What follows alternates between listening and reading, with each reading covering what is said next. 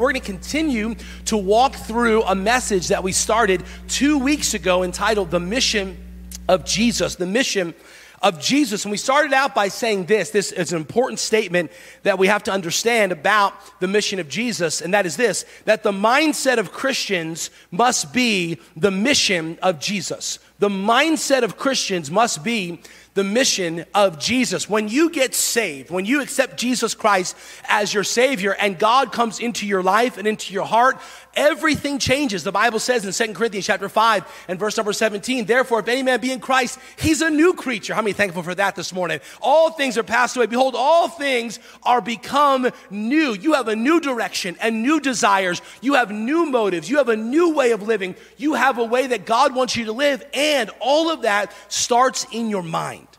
Because if you think differently, then you'll act differently. We believe and we see in life and in the scriptures that our beliefs determine our behavior. What you believe about something will determine how you act. Truthfully, if you think about it, what you believe about God will determine how you respond to God. What you believe about church and about spirituality and about the Bible will determine what you act out. If you believe something in your mind, then you're going to act it out in your behaviors. And if we're not careful, sometimes we can allow things to get into our minds that cause us to have behaviors that God never intended. We can allow fears and thoughts of anxiety and worry and overwhelming thoughts and thoughts of I'm not in control anymore and thoughts I don't know what to do. And those thoughts literally control the direction of our lives. God never intended that. And so God comes to us and he says, listen, as a Christian, the mindset that you need to have is the mission of Jesus. Jesus Christ came from heaven to earth, and he was born as a virgin in a stable. We celebrate that birth on Christmas, and the Bible says that he came for one purpose, to seek and to save the lost. He came to die, lived 33 and a half years, died on a cross, was buried, and praise God, the third day, he rose again, proving that he was God. The tomb is empty this morning. The grave was overcome. Sin and death are defeated because Jesus Christ is risen from the grave. He had a mission, and he completed that mission. And then we find in the book of Philippians where Paul says, hey, listen, the way that Jesus went about living his life is the same way you need to go about living your life. Well, that's easier said than done, because sometimes we have the best intentions, but not always the best actions. How's your New Year's resolutions doing? Sometimes we have the best intentions, but not the best actions, right? Some of you woke up on January 1st, you said, I'm never eating an Oreo again. Oreos are done. They're dead to me, right? How's that going? Okay? How's that doing? Some of you got up and said, man, I'm going to get on the gym. I'm going to get there. Man, every day. I know I'm not exercised for 745 days, but tomorrow I'm starting every day. I'm telling you why, I'm having my own show, and they're going to do videos on YouTube of me exercising. How's that going? You see, sometimes we have the best intentions, but not always the best actions. What needs to happen is we need to shift our minds. Because when we shift our minds, our behaviors will follow. So the question we have to ask ourselves is, how did Jesus complete his mission? We know what he did. We know he died. We know that he lived on this earth. He did miracles. We know that he was the sacrifice. But how did he go about doing it? Because how he went about doing it is how we need to go about living our lives as Christians. We said 2 weeks ago, we started by saying this. We saw, first of all, the first thing about how he went about doing it was, number one, we see the humility of Jesus. The Bible says in Philippians chapter 2, in verse number 5, it says, let this mind be in you, which is also in Christ Jesus. And it says, who being the form of God thought not robbery to be equal with God, but made himself of no reputation, and took upon him the form of a servant. Verse 8 says, and being found in human form, he humbled himself. Humbled himself. Jesus completed his mission. He did what his Father wanted him to do, but he did it in a humble way. He was humble about his mission. He didn't go around bragging saying, hey, look at me, I'm the Son of God. Hey, look at me, I'm the Savior of the world. No, he served his disciples. He washed his disciples' feet. He took time for the youngest child who wanted to come up and say hello to him. He spent time with the down and outers. He spent time with those who were lost in religion. He was humble about it. And so many times in our lives, we think that in order to get somewhere, we've got to be somebody.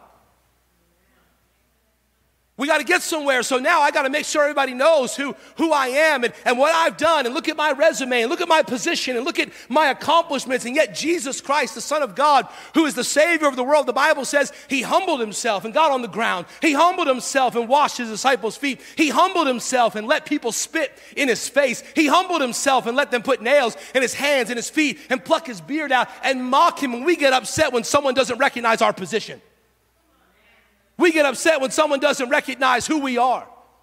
We get upset when someone doesn't give us the accolades that we deserve. I'll tell you, that's a worldly mindset. That's a cultural mindset. That's not the mindset of a Christian. The mindset of a Christian is humility. Humble.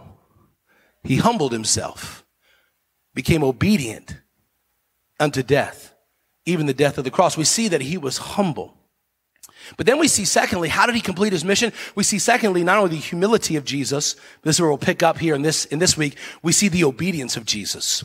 The obedience of Jesus. He was humble and he was obedient. The Bible says in verse number 8, it says, by becoming obedient to the point of death, even death of a cross. I want you to notice a couple of things about his obedience. Number one, his obedience was uncomfortable. The Bible says that he became obedient to the point of death. It was so uncomfortable that his obedience to his father, if he was going to fulfill his father's mission, he had to humble himself and then be obedient even to the point where it made him uncomfortable, obedient to the point of death. He said, I'm going to be so obedient to my father. I'm going to do everything my father says. And even if that means I have to die, that's okay, because my obedience is what matters. It's not about what's comfortable for me. It's not about how I feel about things. Hey, if God wants me to do it, I'm going to obey it. And we understand this, that God is calling us to obey. But the question I have to ask you is this: do you only obey God when it's comfortable? That's called the pastor pause right there. When you do that, let that sink in a little bit. We're good at obeying as long as it keeps us where we want to be. We're good at obeying God. Oh, hey, I'll obey God, but I mean to a certain point. Because after that, then, if I have to be uncomfortable, well, that's not what I think God's called me to do. The Bible says he became obedient unto death. Unto death. If that means I have to sacrifice my life, listen, God loved you so much, Jesus loves you so much that he was willing to die for you, to be obedient, to be uncomfortable for you. And sometimes we say, hey, do you mind coming out maybe 2 weeks in a row? 2 weeks, Pastor Steve, come on now. And God is asking you to do some things. God is asking you to be obedient. And sometimes we have this mentality that says, well, you know what? God's called me to be a Christian, which means I should never have problems. I should never be uncomfortable. I should never be challenged. I love Christianity. I love church as long as I can have it made in the shade with lemonade. That's not the kind of mindset that you need to have. We need to have a mindset that says I'm obedient even when it pushes me to a place where I'm a little uncomfortable. Pushes me to a place or I may have to give some of my resources. I've got to give some of my time. I've got to give some of the things that are important. I've got to put myself last and others first. God's not calling you to do anything that he hasn't already done. He's sacrificed. He's given. He's loved. He's given away his resources. We see his obedience was uncomfortable. But I want you to notice this. His obedience was unconventional. It's interesting that the Bible says this. It says that he became obedient unto death, even death on a cross. It's interesting that the Bible would take that and put that phrase in there, almost reminding us that yes, he was obedient enough to die. That was uncomfortable in itself. But the fact that he had to die on a cross, why? That's so unconventional. It's almost not necessary. It's almost something that doesn't make sense. If I'm Jesus and I say, okay, God, I'll go down to earth. I'll be born in a manger. I'll sacrifice, but maybe I don't know, if I have to die, can I just can you just take me out real quick? Maybe just take my breath away. Maybe just have me trip and fall and hit my head and I'll die. It's unconventional that Jesus would die on a cross. It almost seems like it doesn't make sense. There's a lot of different ways that Jesus could have died. There's a lot of easier, simple ways that Jesus could have died. But God said, I want you to be obedient to me unto death, uncomfortable, and the death of a cross, unconventional. Here's the question I ask you. Do you only obey God when it makes sense? You see, sometimes we'll allow ourselves to be pushed to an uncomfortable place, and we'll say, okay, God, I'll obey you, I'll follow you, I'll do what you asked me to do, and it's a little uncomfortable, but then God asks you to take another step that doesn't seem to make sense, and that's where we stop.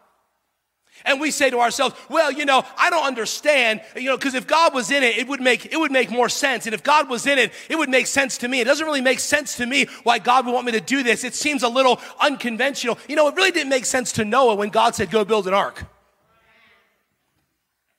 It's going to rain. Okay, God, what's rain? It's the stuff that falls from the sky. Okay, it's never done that. Oh, you want to build like a little boat, like a little skiff or something like that for me and my family, like a little thing? No. It's going to take you 120 years. You don't think some people walked by and said, Noah, what are you doing? Okay, here we go. All right, I ain't gonna believe this, but there's God, right? It's rain. What's rain? Okay, I asked the same question. It's gonna come down from the sky. It's gonna flood the whole earth. Everybody's gonna be destroyed, and then we're gonna all perish. But if you get on the ark with all the animals, this is a huge ark, and I have like 100 years left to build it. But in 100 years, you come on, you know those people when he's talking to them, like, okay, hey, you have a great day, Noah. All right, wonderful, right? All right, good talking with you. Unconventional. You see, sometimes we're unwilling to obey God because it doesn't make sense to us. You see, obedience is a sacrifice. When we obey, God is calling us to sacrifice, to live in a place of humility, to live in a place of obedience, a sacrifice. The Bible says in Romans chapter 12, in verse number 1, it says, I appeal to you, therefore, brothers, by the mercies of God, to present your bodies a living sacrifice, holy and acceptable to God, which is your spiritual worship. When we obey God, we are spiritually worshiping God, and we need to offer God what he has asked us for. Here's the question. What do you need to offer to God today? What is it that God is asking you for? For some of you, God is asking you just for your Sunday mornings. And yet we're unwilling because it's not comfortable. It's not conventional. Sometimes God is asking you to follow him and to obey him and to stop chasing this dream that you think will get you someplace and make you somebody. God is calling you to be on mission. And what is that mission? To be humble. What is that mission? To be obedient, to offer to God your time, your treasure, your family, to offer to God your future, to offer to God your fears, to offer to God the things that he's given to you as a sacrifice back to him in obedience. Listen, all throughout the Bible, we see that God asked people to sacrifice. God asked Hannah to offer up Samuel. Hannah said, hey, if you give me a child, I know I'm barren, but if you give me a child, I will give them back to you. For some, you need to do that. You need to give your family to God. You need to say, God, you have my family. I'm no longer going to try to figure this out. Some of you men in this room need to get on your knees. I'm telling you what, we're preaching now. You got to get on your knees and say, God, help me. I'm the leader of this family. And by the way, the men are the leader of the home. The men are supposed to be the spiritual leaders who step up and take charge and lead in a direction that God wants them to go. And I'm not saying I'm perfect either, but I'm telling you, fellas, we need each other and we need help and we can't do it on our own. And why don't you say, God, you know what? I'm going to give you my family. Listen, it's about time we stop living by emotion and start living with some convictions. Some convictions. And say, you know what? It doesn't matter what the wind blows. It doesn't matter the political climate. It doesn't matter what people are saying on the news. Hey, listen, I live my life by some convictions. I stand for truth. I stand for what's right. And by the grace of God, I'm going to do what's right. I'm going to obey no matter how I feel, no matter what I face. I'm going to live with conviction. By the way, I'm really happy about this in case you're wondering. I'm thankful to be here today. I'll tell you, but we go whichever the way the wind blows. And God is asking you, he's calling upon you. He's challenging you to step up and have the mindset that says, God, I'm going to start living with some convictions. I'm going to offer to you what you've given to me. We see Hannah offered Samuel. Hannah sacrificed because she was grateful to the Lord. She was thankful to the Lord for what he had given to her. And he said, how can I not? We see another one. We see that Abraham offered up Isaac because he was obedient to the Lord.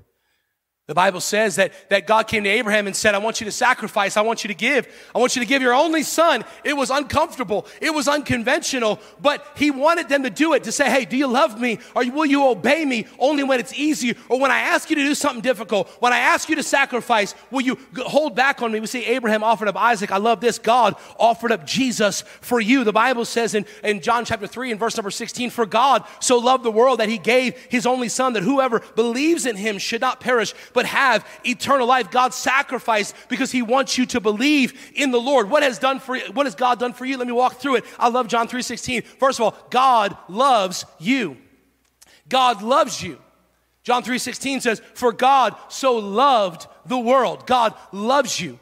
We see God gave his son for you, that he gave his only son for you. God invites you to believe. Whoever believes in him will not perish. God will save you, should not perish, but have eternal life. Listen, God loves you. He saves you. He sacrificed his son for you. He offers you a way of salvation for you. He loves you so much. Listen, if you're here this morning and you don't know Jesus Christ as your Savior, can I remind you of the love that God has for you, that he came from heaven to earth, was sacrificed, was obedient, uncomfortable, unconventional, but he did it for you because he loves you. He loves all of you. He loves everything that you are. He loves all your mistakes. He loves everything about you, and he offers you a way of salvation this morning. You don't need to reject him. You don't need to wonder. You don't need to try to be a good person. God made a way for you. He's done all of that for you, and if you just simply accept him as your Savior, he will save you. He will cleanse you. He will forgive you. He will redeem you. He will set you free from sin. He will help you. He will give you purpose. And listen, if God has done all of that for us,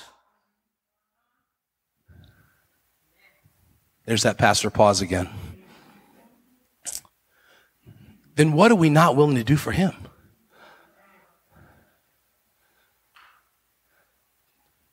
To give a little of our time? To give a little of our money? To give a little bit to jump in a group or help serve somewhere? That's all he's asking. We need to be obedient. You see, Jesus was humble. Jesus was obedient. And then we see, how did he go about? How did he go about his mindset? He was humble. He was obedient. And then we see the authority of Jesus. Verse number 9 says, therefore God has highly exalted him and bestowed on him a name that is above every name. So at the name of Jesus, every knee should bow, in heaven and on earth and under earth. And every tongue should confess that Jesus Christ is Lord, to the glory of God the Father. His name has a position. I love that. His name, it says, therefore God has highly exalted him. His name has an exalted position. His name has an eternal position. The Bible says, and bestowed on him the name that is above every name. As in, there will never be a name, no matter what happens, no matter what's going on, there will never be a name above the name of Jesus. It means his position, his name is exalted. His name is eternal. There will never be something or someone greater than Jesus. Let me say that again. There will never be someone or something greater than Jesus. COVID is not a greater name than Jesus. A variant is not a greater name than Jesus. Some political pundit is not a greater name than Jesus. Something in your life is not greater than Jesus. There will never be a greater name than Jesus. And if that's the case, if that is true, then here's the question. Why do we live like there's a greater name than Jesus? Oh, I know, Pastor, Jesus is the name above all name, but have you heard about the new variant? Have you got that name yet? I'm still trying to remember the last couple. I'm trying to keep up. You say, oh, Pastor, I know the name of Jesus is exalted, but have you heard about what's going on in Washington, D.C.? Have you heard about this name? I'll tell you this. I know the names. I know what's going on. But I just believe that God's word is true. I just believe that God wants us to live by conviction and not emotion. And if I'm going to live by conviction, one of my convictions is going to be that the name of Jesus is greater than any other name. There will never be another name greater than the name of Jesus. Oh, we were worried. We were scared. Man, we were wondering what's going to happen? How are we going to survive? What's going to happen? What twists and turns are going to happen? Can I remind you something? It's been a long time and we're still here. We're doing just fine. God's church is moving forward. Man, we're still seeing people saved and baptized and come to Christ. Hey, it's okay. You know what? Hey, they can spit out all the names they want on the news. They can spit out all the names they want on social media. I'm still going to declare the name that's above every name, the name of Jesus Christ, who's greater than fear, who's greater than worry, who's greater than politics, who's greater than anything that we can face or feel. I'll tell you, his name has power. It says, so in the name of Jesus, every knee will bow. And every tongue will confess that Jesus Christ is Lord. All those powerful men that we see on the news, one day, that knee's going to bow. Maybe this knee. Maybe both knees. Oh yeah. Oh yeah. That politician that you think, oh man, if he it's done. Oh, if that happened, we're done. That knee's going to bow to the King of Kings and Lord of Lords. His name has power. And listen, if every knee is going to bow someday, then I want to make sure my knee bows today. I'm going to make sure that in my life, I'm not going to live like there's a greater name. Because if I'm going to have to bow someday, I might as well bow now and say, Lord, I give to you. Your name is powerful. Your name is mighty. Your name is strong. Your name is holy. Your name is great, and I'm not going to live like there's a greater name. I'm not going to live like there's a more powerful name. I'm not going to live like there's something greater than you. Why? Because he has all authority.